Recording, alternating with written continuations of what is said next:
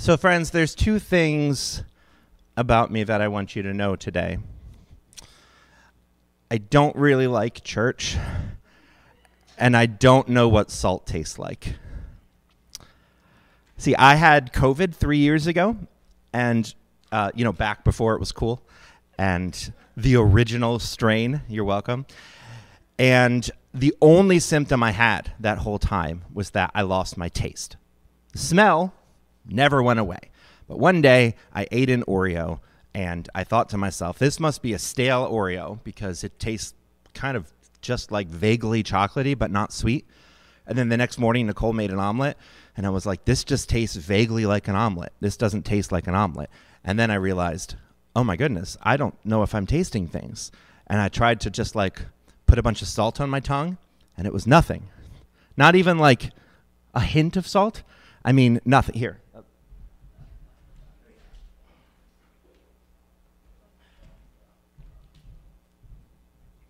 This is lemon juice.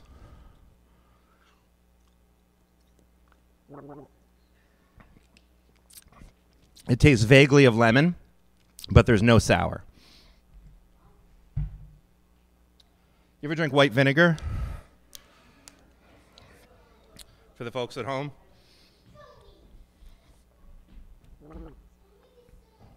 Nothing. It's funny because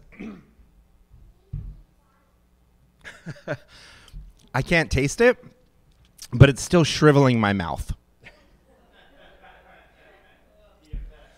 The effects are still there, but I have no idea what it tastes like. It's just kind of like evil water.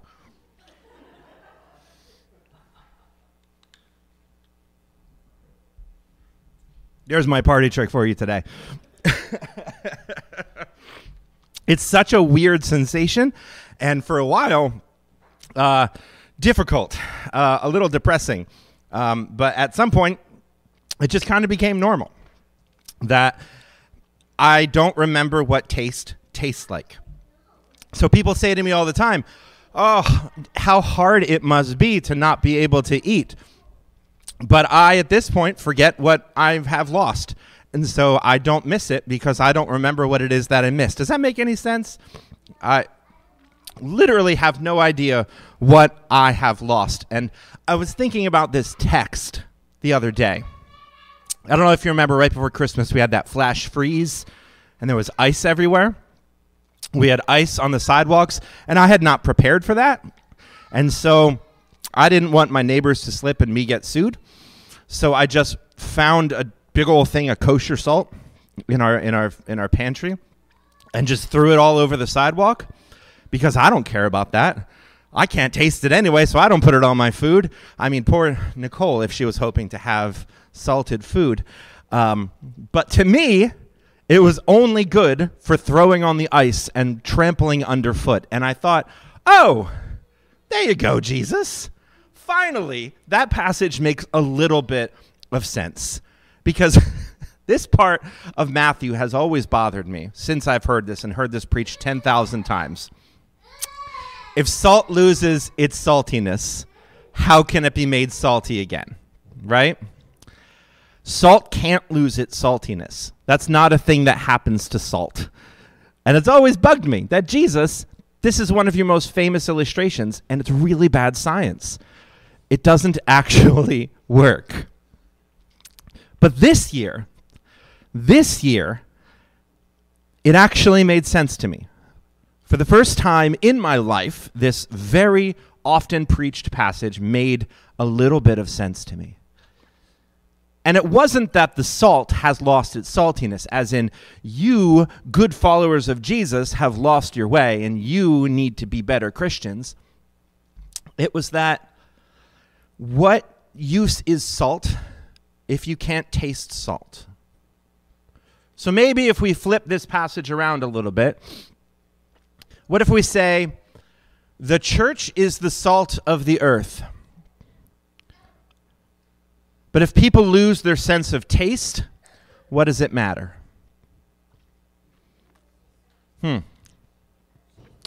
If a person has been hurt by the church or by a church person, It doesn't matter how great the next church is, they will not be able to receive it. It doesn't matter how hip and fresh and young and contemporary that church is. It doesn't matter how Justice folks, how practical that church is. It doesn't matter how applicable, how loving, how wonderful, how inclusive that church is. If a person cannot receive it, if a person cannot taste the salt, it won't matter. They could walk into an abusive megachurch and some incredible Jesus-focused church, and it would be the exact same experience. And I get that. Deep in my soul, I get that because I not only lost my sense of taste recently, but I lost my taste for church a long time before that. I grew up in the church, which is probably an understatement. From the time that I was attending like daycare until I graduated from seminary, I have never attended anything except for Christian schools. I mean Christian daycare, preschool, kindergarten, elementary school, high school, college, seminary. I'm currently getting a doctorate in ministry. I have never once attended anything but a Christian school. I have been to church my entire life. My dad was the head elder and the worship leader. I was there on the weekends and the weekdays and the evenings and the morning.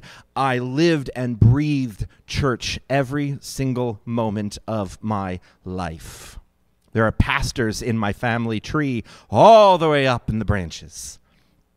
You cannot escape the church in my upbringing, which meant I knew how the sausage got made, and I didn't want to eat it because churches chew people up and spit them out in my experience.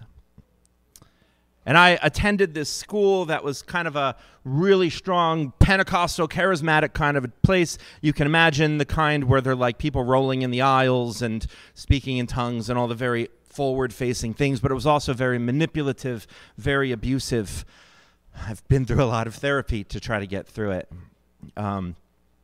One brief example of that, and I could be here for hours giving you examples, but one brief example is I remember very clearly my 7th grade Bible teacher telling us that every single time you sin, you forfeit your salvation until you've asked for forgiveness for that sin. Okay, I mean, the logic makes sense, right? They would say sin separates you from God. Jesus will free you from that, your punishment, if you ask for it. So therefore, every time you sin, you must need to ask for it.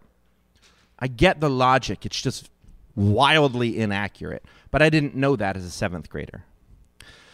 He said to us that if Billy Graham were driving home from his greatest crusade, having saved thousands of souls, he was singing glory in his car, got cut off by an 18-wheeler, used the Lord's name in vain, and died, he'd go to hell because he didn't have a chance to apologize. And I thought to myself, okay, then this is about dying at the right time, or it's about never sinning. And a 7th grader that I was couldn't stop sinning. I don't know if you remember being 13, but there's a lot of hormones happening. There's a lot of thoughts that are popping into your mind that have never been in your mind before, that the church is telling you are sinful and dirty and awful, and every time you think them, it's like you've done it, because Jesus said that. And so you are guilty of adultery and premarital relations every time you have any kind of impure thought. I don't know, maybe nobody else got this teaching. I did. And so I would go through these cycles of repentance and rededicating my life to God and then falling away and backsliding. And I thought to myself at some point, surely everyone else gets this and I don't. Surely if God predestined some for salvation, he must have predestined others for damnation. And I must be one of them. One of those people that was created to simply stoke the fires of hell. And so I lived with that knowledge of myself. You want to talk about how you reflect the image of God? For most of my adolescent life and early adulthood, I didn't think I did. I thought that I was one of those people who was created just to show how good God can be for saving everyone else. And at no point was that ever corrected. I'll tell you my utter surprise at reading the book of Galatians in my mid-20s and realizing that it says the exact opposite of that. But I went off to college, and I had a very severe mental breakdown, spiritual breakdown. Again, that's a story for another day. Eventually admitted to myself that I was an atheist. I didn't actually believe any of this stuff. I'd been following it because it's the water I swim in, and if I were to admit I didn't actually believe in this terrifying God, then I would not have my family or friends or life anymore. But I admitted it one day when I was away. And it was the most freeing experience of my life. So freeing. It felt like you know those houses at the shore that are up on stilts to keep the water away? It felt like my house was one of those, and the wood stilts had been slowly decaying and breaking over the years, and instead of replacing them, I'd just been like painting over them and covering them up and putting duct tape on so nobody noticed, but the house was falling down. And so eventually I just decided to let it fall, and it was incredible. And I said, I will never go to church again. I am done with this whole thing. I am leaving this school. It's going to be wonderful. And that lasted a couple of months before I felt the presence of God for the first time in my life. Despite having been in church forever, I finally experienced that truth that transcends religion. And I was so excited, and I started learning for the first time, and I started reading scripture for the first time, and I started just exploding with this sense of gratitude. And the church that I had grown up in, that my grandfather had pastored before I was born, that I had spent my entire life in which I was the worship leader for the youth group, where I preached my first sermons, where the people encouraged me to go to school to become a pastor, where it was understood that I was going to go to seminary and come back and take over after that pastor retired, where I had been a leader and a beloved golden child my entire life. I went back to that church with this newfound enthusiasm for Christ and became an intern, a pastoral intern, to learn the ropes. And I preached a sermon in which I questioned the idea that we can't question doctrine. I didn't question any doctrines. I didn't say, hey, you think that we didn't let women be in positions of authority in preaching, but yet we let our worship leader, who was a woman, do all of the work behind the scenes of an associate pastor. I brought, and this was my final awful sin, I brought a copy of the Bhagavad Gita, which is a Hindu holy text, to a Bible study to show them how incredible it was, all of the parallels between this and the Bible verses that we were reading. And my very friends went to the pastor and said to him, we're not going to give to this church while this guy's on the payroll because he's a heretic and he's dangerous and he's leading people astray. So the pastor had a very difficult conversation with me in which I had to prove my orthodoxy. And then the elders essentially gave me an ultimatum that I would need to come before them for questioning or that I would need to leave. And so that church, which had fostered me from that point on, from that point my whole life, kicked me to the curb because I dared to question a few things. I didn't even get into, like, what if hell isn't real? Woo, no. I was just like, why can't ladies do things? And that was enough. So I was done at that point. Maybe I was going to keep pursuing seminary, but I was not going to be a pastor because forget the church. And then I joined a church in Philadelphia in my mid-20s, and it was everything that I had hoped a church could possibly be. Filled with young people asking questions. It was a safe place to question any theology, any doctrine. Nothing was too sacred to be looked at in a different way. It was modern, it was contemporary, it was artsy. We wrote all of our own music. We've sung a few of those songs since we've been together. It was everything that I had hoped in a church. And I was there for years. It was the first time I actually felt like maybe a better church is possible. But it was also a church planting church who was very focused on meeting new people and making new congregations and spreading and expanding. The thought is, if you're not growing, you're dying. So when I told my pastor that I was leaving because I felt called to pastor this United Church of Christ congregation in Reading, my pastor told me in no uncertain terms, you're making a mistake, you're going backwards, and that was it. I was cut off. Cut off from all communications with people. Folks wouldn't respond to my emails or text messages. People wanted nothing to do with me. I was told by a leader in the church that if you're not a member or somebody who might become a member, they just don't have the time or energy for you because we're so focused on meeting new people and spreading the gospel, as it were.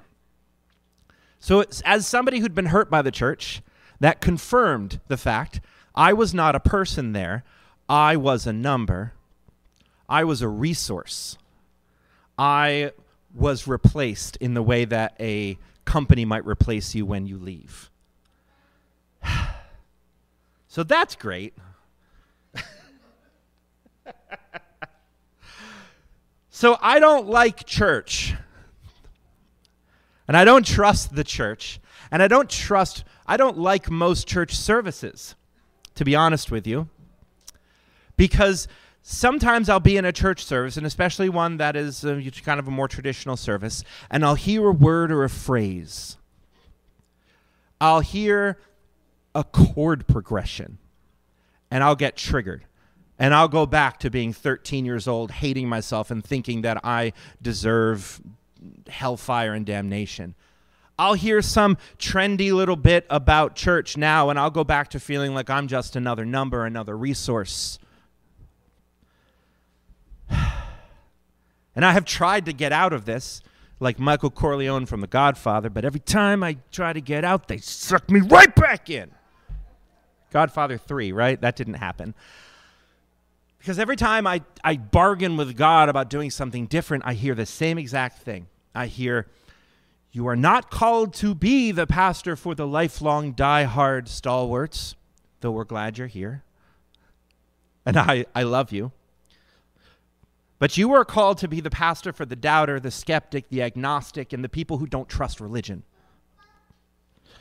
And so you, my beloved friends, are helping me as much or more than I am helping you spiritually in this church plant on the edges of chaos, as it were. Because being in this space where we can be open and honest without some kind of manipulative end game about numbers, this is unlike any space that I've encountered. We're working hard to make sure it stays like that. Because we're not trying to meet some kind of membership quota of lost souls or new members. So if you find that rubbing up against religion or religious people is just too much for you, that it's too hard, that it makes you sick, feel free to walk away. It's a great thing for a pastor to tell you, right? Feel free to leave. And we won't try to pressure you to come back. However, we will probably still bug you because we like you. But if you never come back to a worship service, we're not going to lose any sleep about your eternal soul. Because a place that is safe for those of us who have lost our taste for religion has to be a place that has an easy escape route. Because those memories of trauma, they will return. And sometimes it's just too much.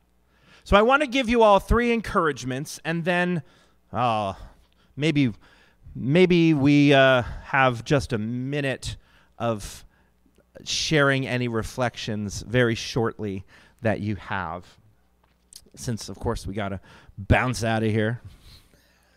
But I want to give you 3 encouragements here. First, if you have lost your taste for religion and the whole thing makes you nauseous, no matter how much you intellectually want to reconnect to a church, you are not alone.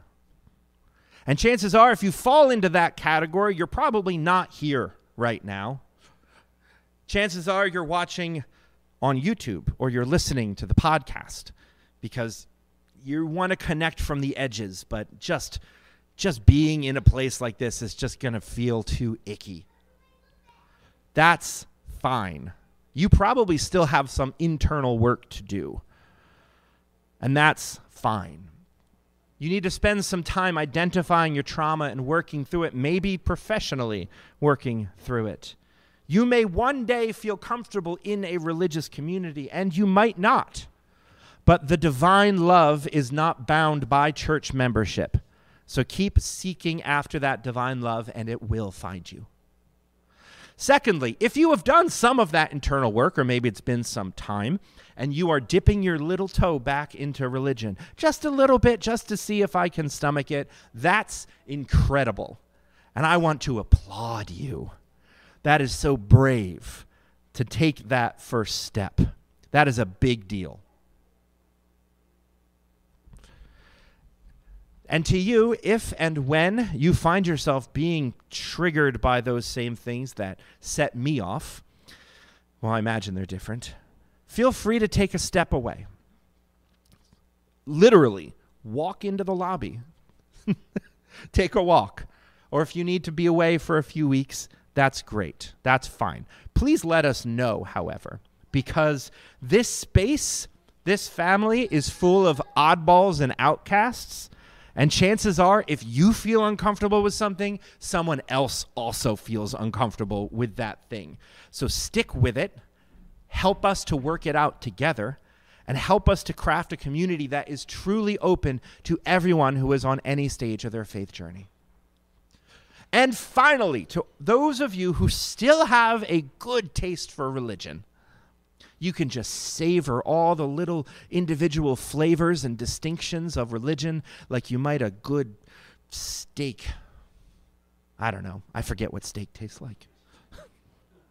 Think of a flavorful thing. I don't know. It's been a while. Your faith, while obviously not perfect, and you'd probably be the first one to say that, is so important for the rest of us. This is an important anchoring force for those of us who struggle with this kind of thing.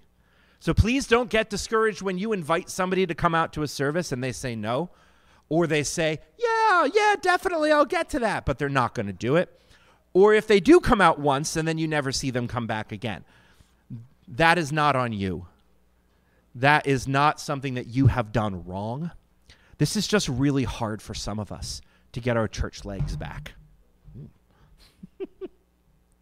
And for all of you, whether you are in this room now or watching or listening some other time and place, thank you for going on this adventure with us.